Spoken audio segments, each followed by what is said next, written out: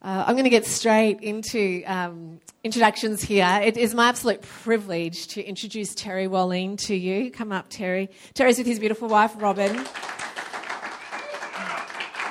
When Mark was saying earlier, where are the old men who could tell us what to do? No, it's good. No, it's a compliment in that. Wise men. Right. So, no, I actually mean it. I actually mean it. Yeah. So this man has... Yeah, shush, I'm talking.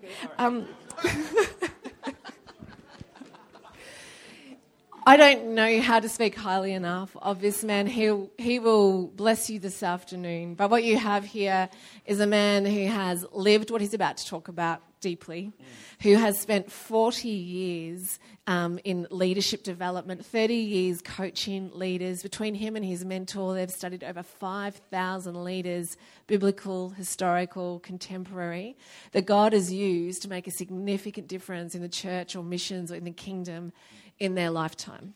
And in doing so have identified key phases of development that God takes an individual through in the innermost places to prepare them for that work. So his articulation is an absolute gift. You're an absolute gift being here, as is Robin. And so if you just want to give him a round of applause and he will bless you. I hate build-ups, They raise that bar really high. And I think this is actually payback a little bit because last 4 or 5 years, some of you may know this or not, I brought Mark over to teach with me at Fuller Seminary. And I noticed when I got the schedule for this conference that I was always given the 1 o'clock after lunch, you're completely full, already have your brain completely jammed with Sayerisms. And welcome, Terry. And then I realized I always gave him the 1 o'clock slot at Fuller. Yeah, that great Australian way. Anyways, bottom line is the honor of being here with you at Red and to actually just spend this time together. I need to tell you, because you don't do this very well, I need to tell you, those of you who attend Red have a great staff. You have some of the best. Yeah. And you say, oh, it's just me, an American. No, I'm not. I've been all around the world to see different leaders, different situations. They didn't want me to say this kind of stuff. But you've got some of the best. And and I think we ought to honor them. That's exactly where I was going to go next. Yeah. And the thing that I love the most is having journeyed and walked with Mark through quite a few years to watch God do the work he was just talking about. So that's why we said, absolutely, we've got to come. But 30 years ago, almost to the day, we were in a place called Orange County, California, and we were packing our bags to come to some place like Australia. And not someplace like Australia, we were coming to Melbourne. And Robin and I and our 18-month and our 4-year-old and our 6-year-old and me being 36 and her being way younger. Yeah, that's exactly what I was going to say, way younger. Off on a plane. I told some of the people, I told the kids they could take anything toy-wise if they wanted, as long as they could get it in their backpack. So we stood in immigration line, and their backs were breaking because of these backpacks of all this stuff that they could carry and bring with them. And we actually entered into an opportunity to serve him. Now, the quick lead up to that, I don't know if it'll be quick or not, but I was not going to do the ministry thing. That was what my sister was going to do. I was raised in a Christian home, folks that loved Jesus, tried to actually follow him, took us to church, all of that. And I was going to play the American sport called baseball. That was the dream, and make a lot of money. That was the other dream. And my sister was going to actually be the missionary. And how it's worked out is she married a guy with a lot of money, and I'm the missionary. Just to let you know how that all works out. And the reality is I wasn't going to do this. So in university, that's when God got a hold of me and said, is this your parents' faith or is it your faith? It stripped everything clean of my life that I held of any value. And actually then he asked me the question, so now what do we do? At that moment, I actually banked on that heritage and surrendered. And so out of that, I actually said, oh no, though, this is not going to be funny if you make me do that ministry thing. Well, I ended up pastoring the church I grew up in. Please groan with me or something, all right? I end up having my dad on our church board.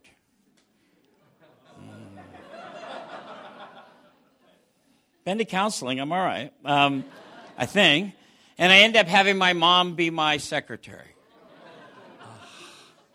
I've said this before in some other deals, but the greatest part about that was having her walk by my bedroom her whole life and making comments, and me walking by her desk, which was an utter mess, and being able to say to your mother, Doris, clean up your desk, and then walk into my office. It was very, very therapeutic. and I thought we had it figured out, till all of a sudden God took a quick left turn, and here we were on a 747 that in those days took 23 hours to get here, and we landed in Australia. Now, in true good American fashion, I had come over to change the world. Look at the person next to you and say, at least he knows that Americans are like that. Just say that. At least he knows. I came over to make a difference. And we had jumbo jets following us of Americans coming in. We had recruited a team to come down to see, to do everything we could to try to help revitalize or help with the planting of new churches, to get alongside. Leadership development being the key in both of those. And after I got here, only about a month or so, I started to actually hit the wall in terms of exhaustion, laid down one night, and all of a sudden had this incredible dream. I don't know about you, how God speaks to you, but up to that point in time, being a Baptist that had actually kind of moved and was open to God's work, this was a new thing. And the reason I knew it was different is because it was like Technicolor. It was bright.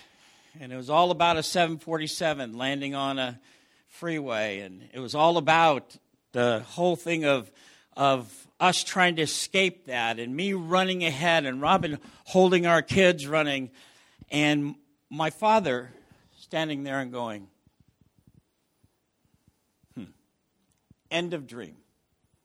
My conclusion, bad pizza. That's all this is. Another dream, this time about a big truck that had all this stuff loaded in it, and me not being able to stop it, and it careening off the cliffs, and me waking up. And then third dream, a couple nights later. And in that dream, it was unbelievable, because in that dream, we were on one of those ferry boat car things that carry. I was downstairs with my son, and he was small, running all around, which he tends to do and tended to do even back then. And he actually, yes, I did make a comment about him now anyways, but anyways, he actually was running all around, and I was trying to convince this fellow next to me that we shouldn't open the big plank door, because if the ferry boat is going, the water would come in. And it was one of those very troublesome conversations. Don't open the door. I was trying to get out of my mouth as fast as I could as this guy was cranking it down, and didn't see my son running, and he actually hit the side of a wall, grabbed the planks on that wall, and what we didn't know, it was a door, and it flung open. And it shot him out into the water. And he was gone. And I don't mean gone. I mean gone. Wake up screaming. Ah! What is going on, God? Your timing is not good. Whatever it is. Don't you realize I have people coming that are going to depend on me? What are you doing? Look at the person next to you and say, I don't know where this is going. Just say that. I don't know where this is going. Yeah. What are you doing? The team comes and has its first team meeting. I'm supposed to lead them. I have actually been used by God to convince them they should uproot all of their families and come out here. And here's the opening speech. I'm serious. I'm such a mess. I don't know what's going on. I can't do it in here. Is that me? It was a mess.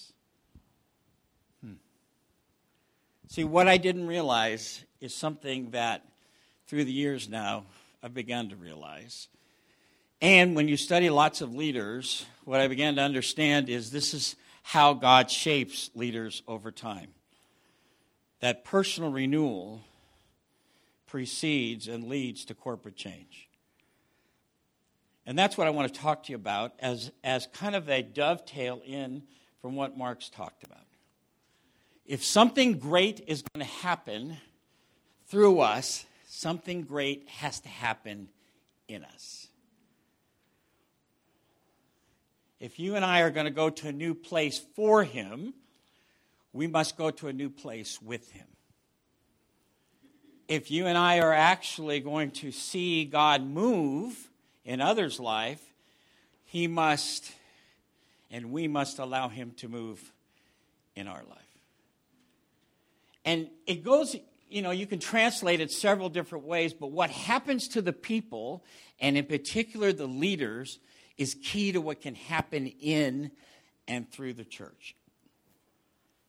In fact, the key to those of you who are in Red or those of you in other churches, the key to your church being able to move forward is what's actually where you're willing to go with him personally. Not necessarily where Mark and Sarah are willing to go, where you're willing to go. Personal renewal precedes and leads to corporate change. I'm not very smart. That's the one thing I took after 5 years going home. Because, see, when we tried to actually work with churches here, all of a sudden we realized that we were trying to change the structures. If you try to change the structures of a church, hoping that will bring renewal, you'll get a fight. You always will. If you start with the people first, then what begins to happen is renewal starts here. Those same people have to get into a conversation together. But as they move into that conversation, even if they still disagree, they now understand why that person is so committed to that, because it actually was the net result of a runaway child that they had to actually rescue. I get that now. When I heard other stories, all of a sudden I began to realize I'm part of their story. And how can we do this together? History affirms that renewed people are used by God to renew people and change the church and impact the world. That's basically what you heard when Mark started the macro talk. That it first must start with us. And it starts with prayer. And as God does his deeper work and cleanses and does his work in us, it starts to move out through us. So I want you to actually do something with me. I want you to put your pens down for a second, and I'd like for you to join me in a deeply, deeply prophetic song. Get your hands free. Yes, we're actually going to do this. All right, here we go. All right, here we go. Hands free, everything. Come on, Gary. All right, here we go. All right, here we go. And we're going to sing this song, and I'm hoping some of you are lifers or have been around. If you know this song, join me. If you know this song and you don't sing, something will happen to you. So if you don't know the song, just hum. All right, here we go. It's a children's song, a very prophetic children's song. Here we go. Deep and wide, deep and wide, there's a fountain flowing deep and wide. I think you're getting it. Deep and wide, deep and wide, there's a fountain flowing deep and wide. Once more, here we go. Deep and wide. This is the afternoon session. Deep and wide, there's a fountain flowing deep and wide. You got it. Deep and wide, there's a fountain flowing deep and wide. Hey! All right. Excellent. This is what you do in the afternoon session. You don't do it in the morning. You know, we're walking back and forth on the platform. Share anything. Afternoon, now we're singing. All right, so let me just ask you a question. How does the fountain flow? See, we're not very deep in the afternoon, too, all right? How does it flow? Deep and wide. Say it one more time. How does that fountain flow? You are only going to be able to take a thing wide, if you're able to take it deep. The breadth of your ministry is tied to the depth of your intimacy.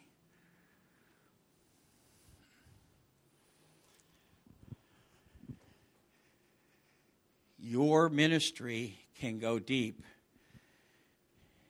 and it will have an impact on how wide it goes to others. This is why in America, with all of our seminars and conferences, we go around and we buy and exchange notebooks. And then people take it home and it doesn't work in their church because they haven't gone on the journey that produced those insights. In fact, it's just like when Peter and John hit those deals and hey, Agabus, remember coming up? We want some of that. How do I buy what just happened? Peter says, you can't buy that. Okay, you better listen to that one, all right? Boom, I'm liking it. We have sound effects in the afternoon too, all right? That's good. The breadth of your ministry is tied to the depth of your intimacy. In fact, that's what it says in Mark chapter 3 when it said Jesus called the disciples to come be with him. And he said in Mark chapter 3, 13 to 15, come be with me, then go minister for me, and then you will have the authority to drive out demons. Psalm chapter 78, David shepherded them with skillful hands and with integrity of heart, he led them.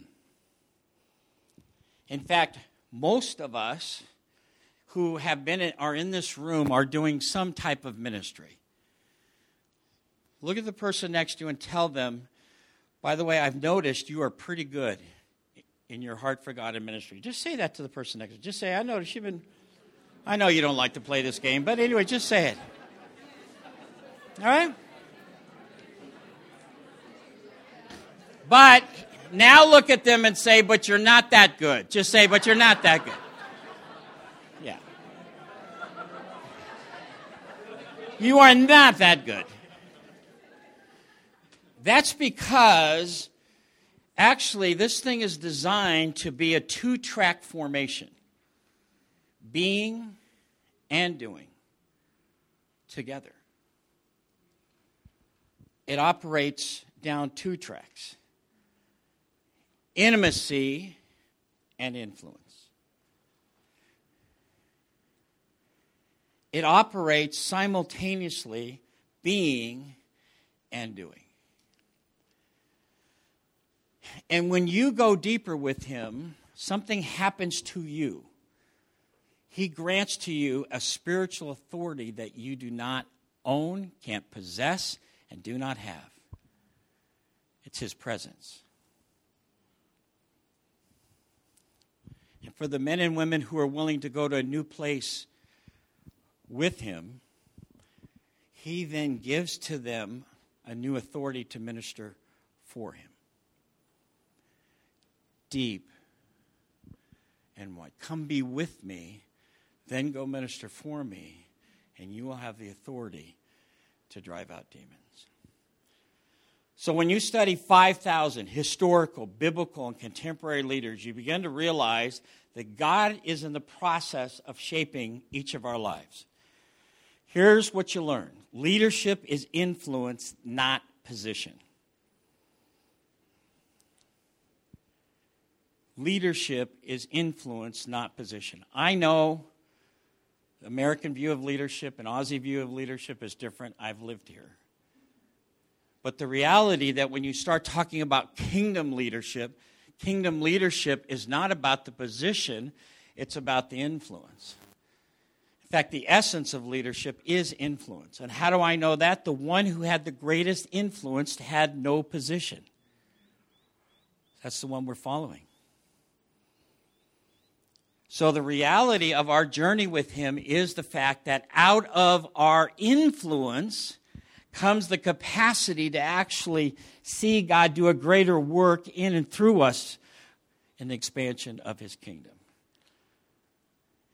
Now, leadership is influence, but influence is actually tied to something called spiritual authority. Spiritual authority is God's fragrance on your life. Spiritual authority has to do with his presence coming to your life.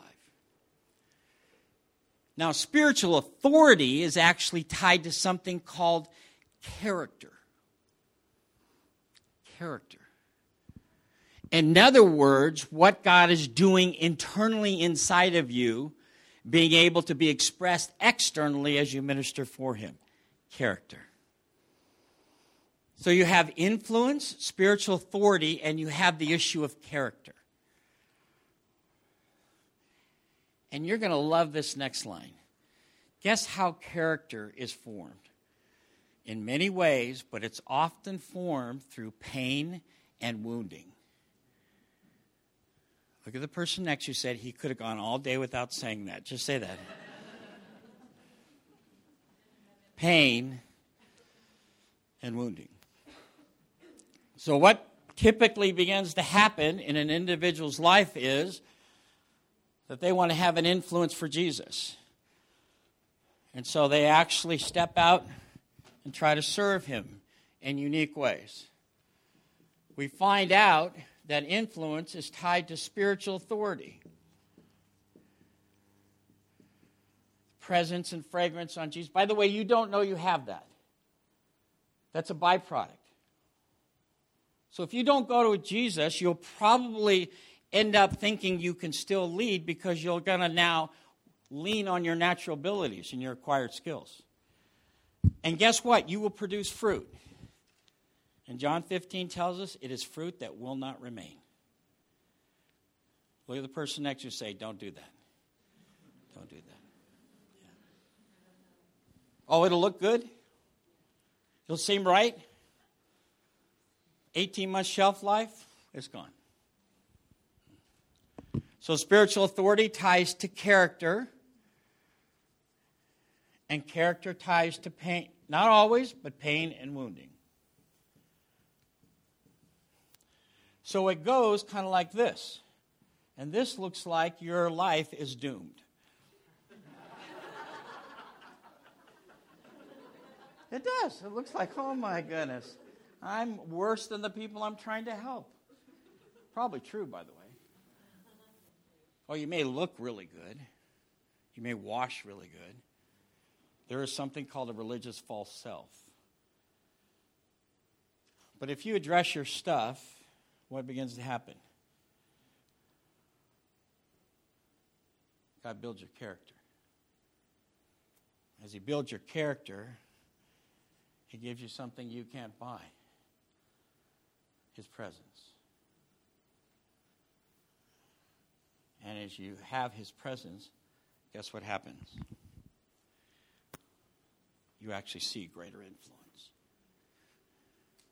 So being and doing are designed to go together. All being, folks, is mysticism. All doing, folks, is fundamentalism. Rules, regulations. The integration of those two is spiritual authority. So why is Terry telling you this? There's a good possibility as we move into renewal that God is going to start telling you to do something as you pray. And you're going to think the power comes only from those deep, quiet moments with him. The power comes when who you are actually steps out and begins to do what he's called you to do. And together, they create a spiritual authority that changes the world. It's not either or even both and. It's one, being and doing. Turn to the person next to you and just what's standing out to you. Just a second. Just person next to you. What are you hearing in this? Ready, go.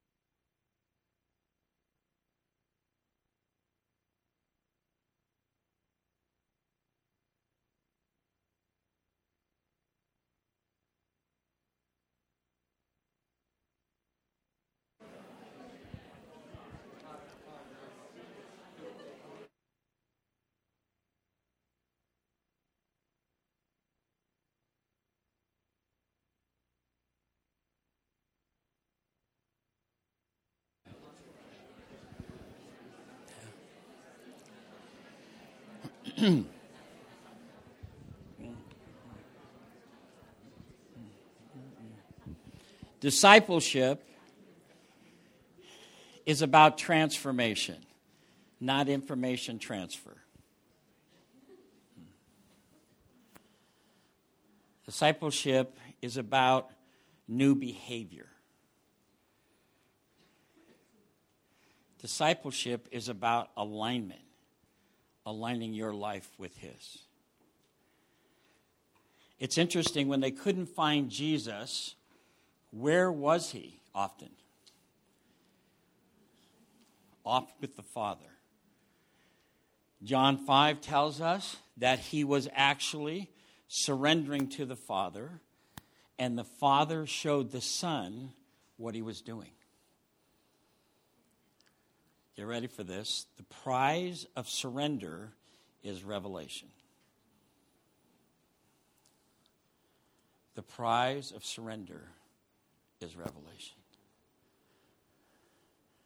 As you align, he reveals. But if you choose to not go deep, there's a good possibility, like it says in Jeremiah 17, you won't see the prosperity when it comes. That has nothing to do, like the American preachers have made it, into financial gain. You won't see the presence of God when he moves, even though he's moving.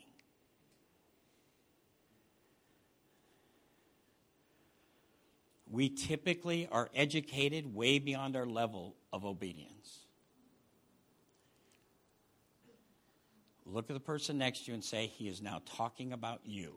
Just say that.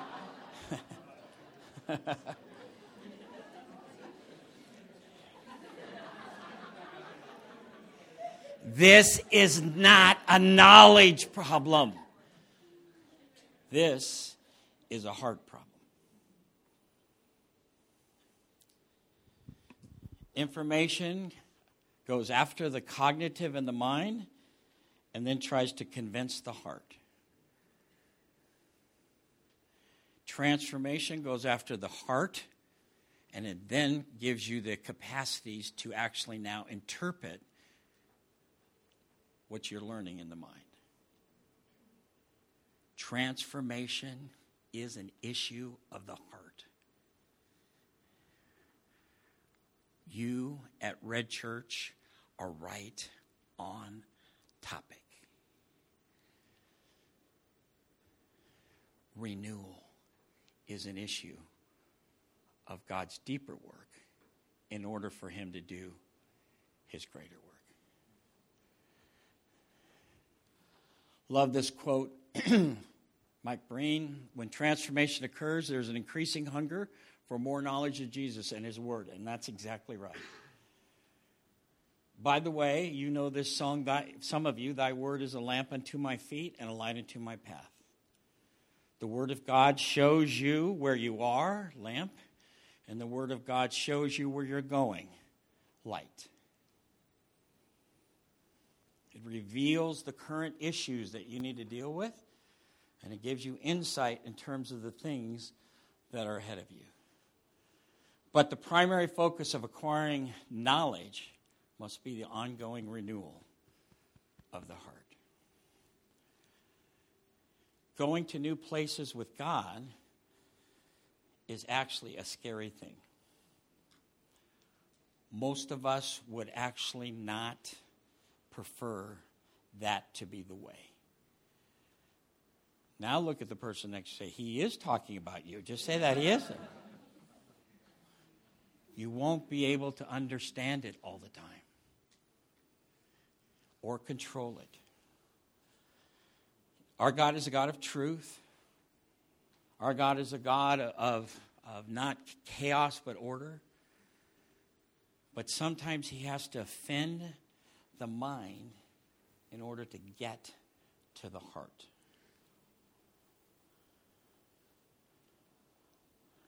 Sometimes he could ask you to do things that oftentimes in earlier days would not make sense. But if you're going to get to the end and finish well and hear, well done, thou good and faithful servant, you're going to have to change. And change requires choices.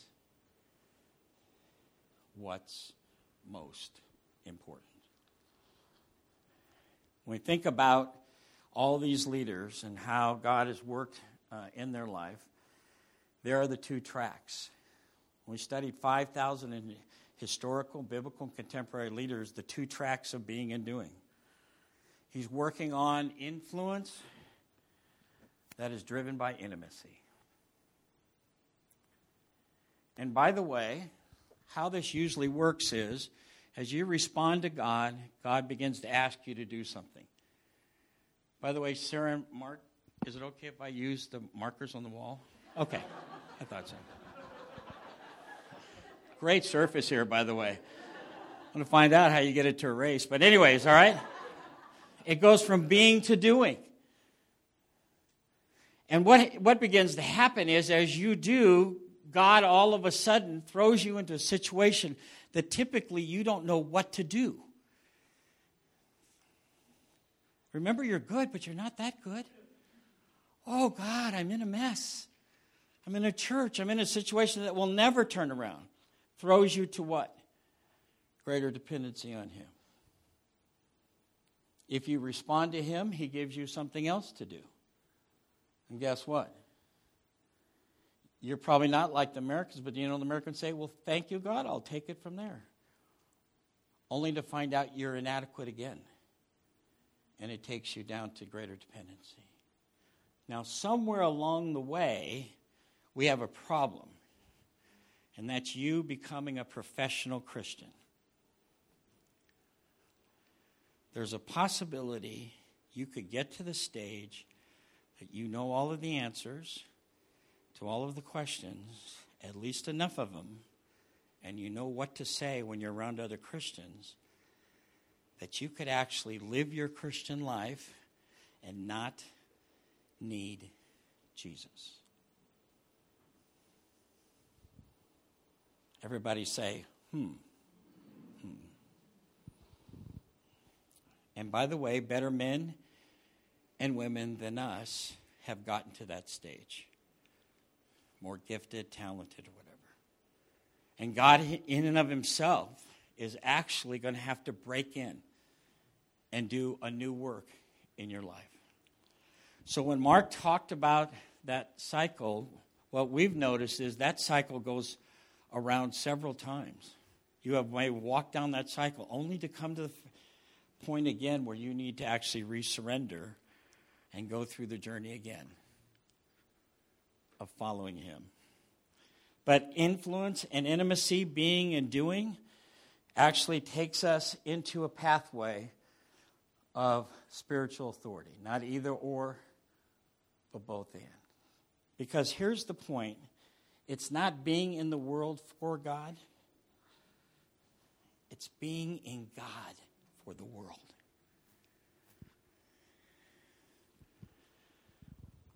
It's not, I'm going to go do something great for God. God, do something great in me as I go. Both and. All right. Another neighbor nudge. By the way, if you just talk about it, if you just sit here and listen to me talk, 18 to 20% retention. If you talk about it, it jumps to 60 to 80%. Therefore, in America, the worst moment of learning is usually Sunday from 10 to 12. Talk about what you're hearing. Ready, go. Just neighbor nudge. Neighbor nudge.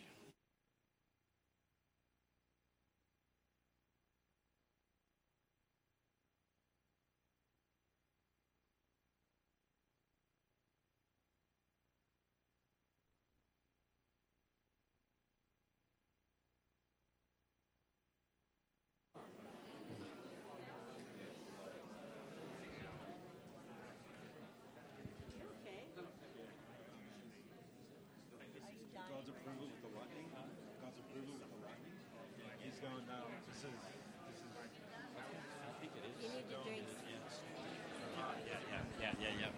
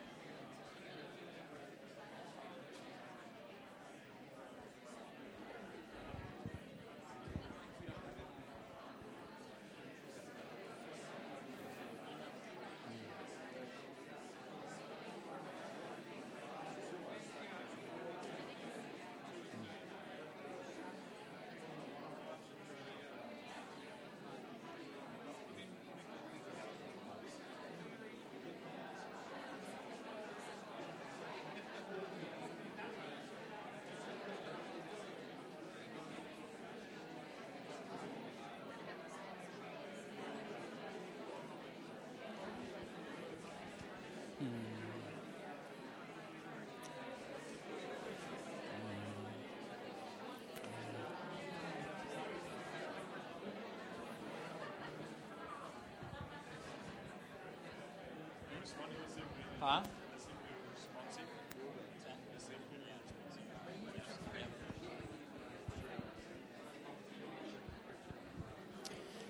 Yeah. You going to do something? That's next session. Yeah, me too. Yeah. All right. The principles we're talking about are in a whole area of study called leadership development or leadership emergence patterns. So the research I'm telling you about is what comes from 5,000, notice, historical, biblical, and contemporary leaders.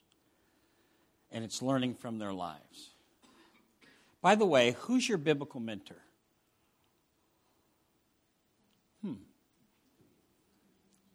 Who's the person in the Bible? Don't worry about the gender thing right now, but who's the person in the Bible that you're most drawn to? Another quick neighbor nudge. Yeah, I'm letting you talk a lot. This is amazing, all right? So, with your partner, who are you drawn to the most?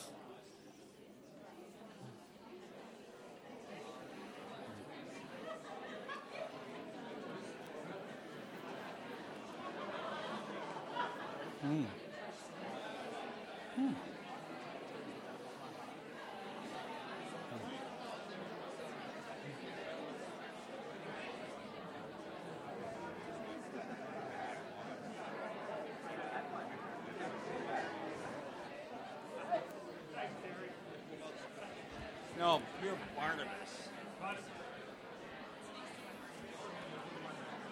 Yeah. You probably have never thought that way. But in the reality, you're actually given a mandate in Hebrews chapter 13, verses 7 and 8 to study leaders. We're actually commanded to study those who have actually walked the path before us. And to remember their life, consider the outcomes, and imitate their faith. And the reason is because Jesus is the same yesterday, today, and forever. The biblical mentor you're drawn to is probably touching some of the things God's trying to do in you. Study their lives. Start looking at their lives from a place of understanding how God has shaped their lives. Understand what happened, and then do something about it and obey. So when we talk about leadership being influenced, we're talking about it not just shaped in your current situation. We're talking about it, how has God shaped you over your lifetime? Through good and difficult. Through things you're proud of, things you're not. Through situations that went well, through situations you want to hide. How has God shaped you over your lifetime? Because discipleship never ends. Jesus never stopped discipling the disciples. It's shaped over time. And by the way, one of the key tools God uses over times is things like people, events, and circumstances. God is using the people of your life to shape your life. The church would be a great thing if it didn't have people. Get a lot done. The only problem is it has people. He uses events in your life. He uses circumstances in your life. They're all shaping your influence. They're all shaping your capacity to live for Him. It's shaped over time. It involves people and their circumstances. It also involves the key chapters of our life. And those key chapters of our life basically help us understand some of the key circumstances of our life. And it's exercised through position. What we're supposed to do is understand our influence and actually then pick up position to exercise the influence. Position is still important, but when you live for position, that's culture. When you live for understanding intimacy and influence, that's kingdom. And your influence with your position is what gives you the capacity to actually show forth, like Mark said, the work he's doing in your life. And by the way, it's broken cisterns that show the most light. Look at the person next to you, say, there's hope. There's hope. It's almost the very things you want to hide that become actually the very things he uses. In fact, we get some of our greatest values and convictions from some of the stuff that has hurt the most. Never again, Lord. Or if possible, use me to see that nothing like that happens to others.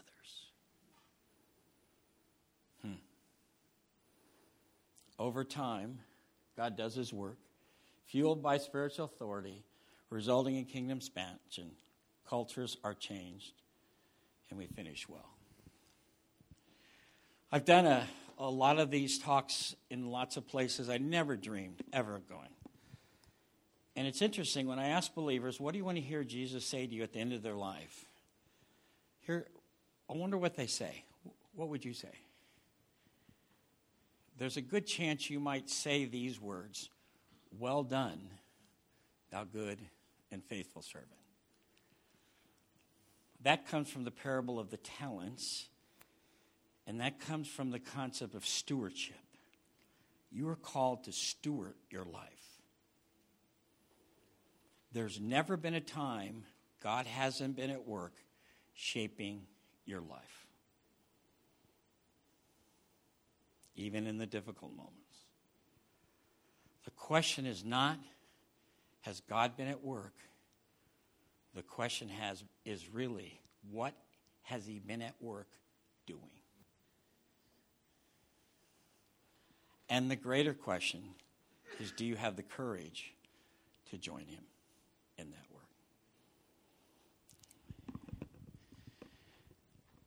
You know, the things that Mark shared with us today, incredibly powerful. It's actually me just bringing language to it related to how God shapes us over time. But the reality is, he's done this, like Mark has shared some of the stories, in all sorts of places, with all sorts of people, in all sorts of time. Let me close the first session. We've talked about what he does. In the second session, I'm going to talk to you about how he does it. But let me share a final story with you before we break. Many of you may or may not know the name Borden. But in America, Borden stands for dairy products. Big industry built around the Borden, Jersey made. You know, Americans, we can go on and on. But a lot of people don't know the name because of that. They know the name because the Borden parents actually were murdered by their daughter. And what oftentimes people don't know is there was actually another Borden. In 1904, William Borden, brother to Lizzie, graduated from Chicago High School. As heir to the Borden fortune, he was already wealthy. For his graduation present, his parents, at 16, gave him a trip around the world. Look at the person next to you and say, yeah, that's what I got too. Just say that. Yeah. As the young man traveled through Asia, Middle East, and Europe, he felt a growing burden for the world's hurting people. On that trip, William Borden wrote home about his growing desire to actually become a missionary. One friend expressed disbelief that Bill was throwing away his life to become a missionary. In response to that, Borden wrote these 2 words in the back of his Bible: no reserve. Even though young Borden was wealthy, he arrived on the campus of Yale University in 1905 trying to look just like one of those normal freshmen. Very quickly, however, Borden's classmates noticed something unusual about him. And it wasn't that he had a lot of money. One of them wrote, he came to college far ahead spiritually of any of us. He's already given his heart in full surrender to Christ. And he's actually doing something about it. Strange.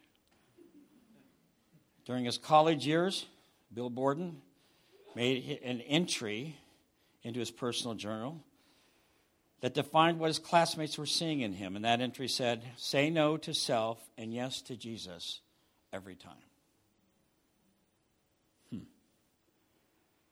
Borden's missionary call narrowed to the Muslim Kanzu people in China. And he fixed his eyes on a goal. And when he did that, Borden never wavered. Although he was a missionary, upon graduation from Yale, Borden turned down a high-paying job, gave away all of his wealth to serve in a missionary organization. I know what you're thinking right now. Wow, yeah, that's where this thing's going, this renewal thing. No, that's where it went for Borden. Because each of our lives are shaped over time. That's what it meant for him. I wonder what it means for you. In his Bible, after he had given away his entire fortune to the dismay of his family, he wrote the next line, no retreat. He was hoping to work with the Muslims, but he first stopped in Egypt to study Arabic, and while there, he contracted spinal meningitis. And within 25 months, the 25-year-old William Borden was gone. Gone. Many have heard of his story, and many know of his story. Forgive me just a second. I hit the wrong button. There it is. But a wave of sorrow hit many family and friends. Borden was dead. When the news of his death came cabled back to the U.S., the story was carried by nearly every American newspaper.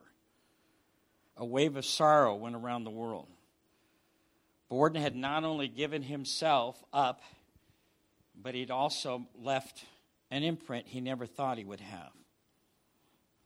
Some have wrote that his death was untimely. Others have written that his death, from God's perspective, was right on time. Why so? His sacrifice and his life helped launch the student missionary movement that in the 1930s, 40s, and 50s sent thousands of missionaries around the world. It's interesting, when someone found Borden's Bible, there was one more entry. Underneath the words, no reserve, no retreat, he wrote, no regrets.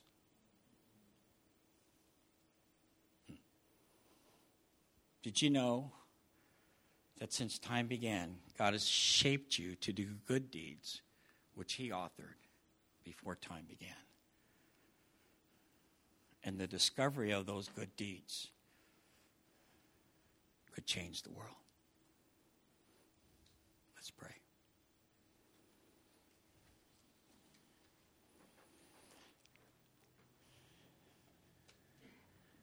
Father, so many are in here hungry. I feel it, I sense it, I know it. It's easy to see. So many want to see their lives count. It's clear. It's on their faces. They've given up time to work on that.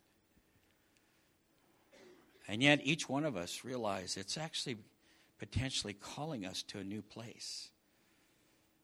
A place we've never been before.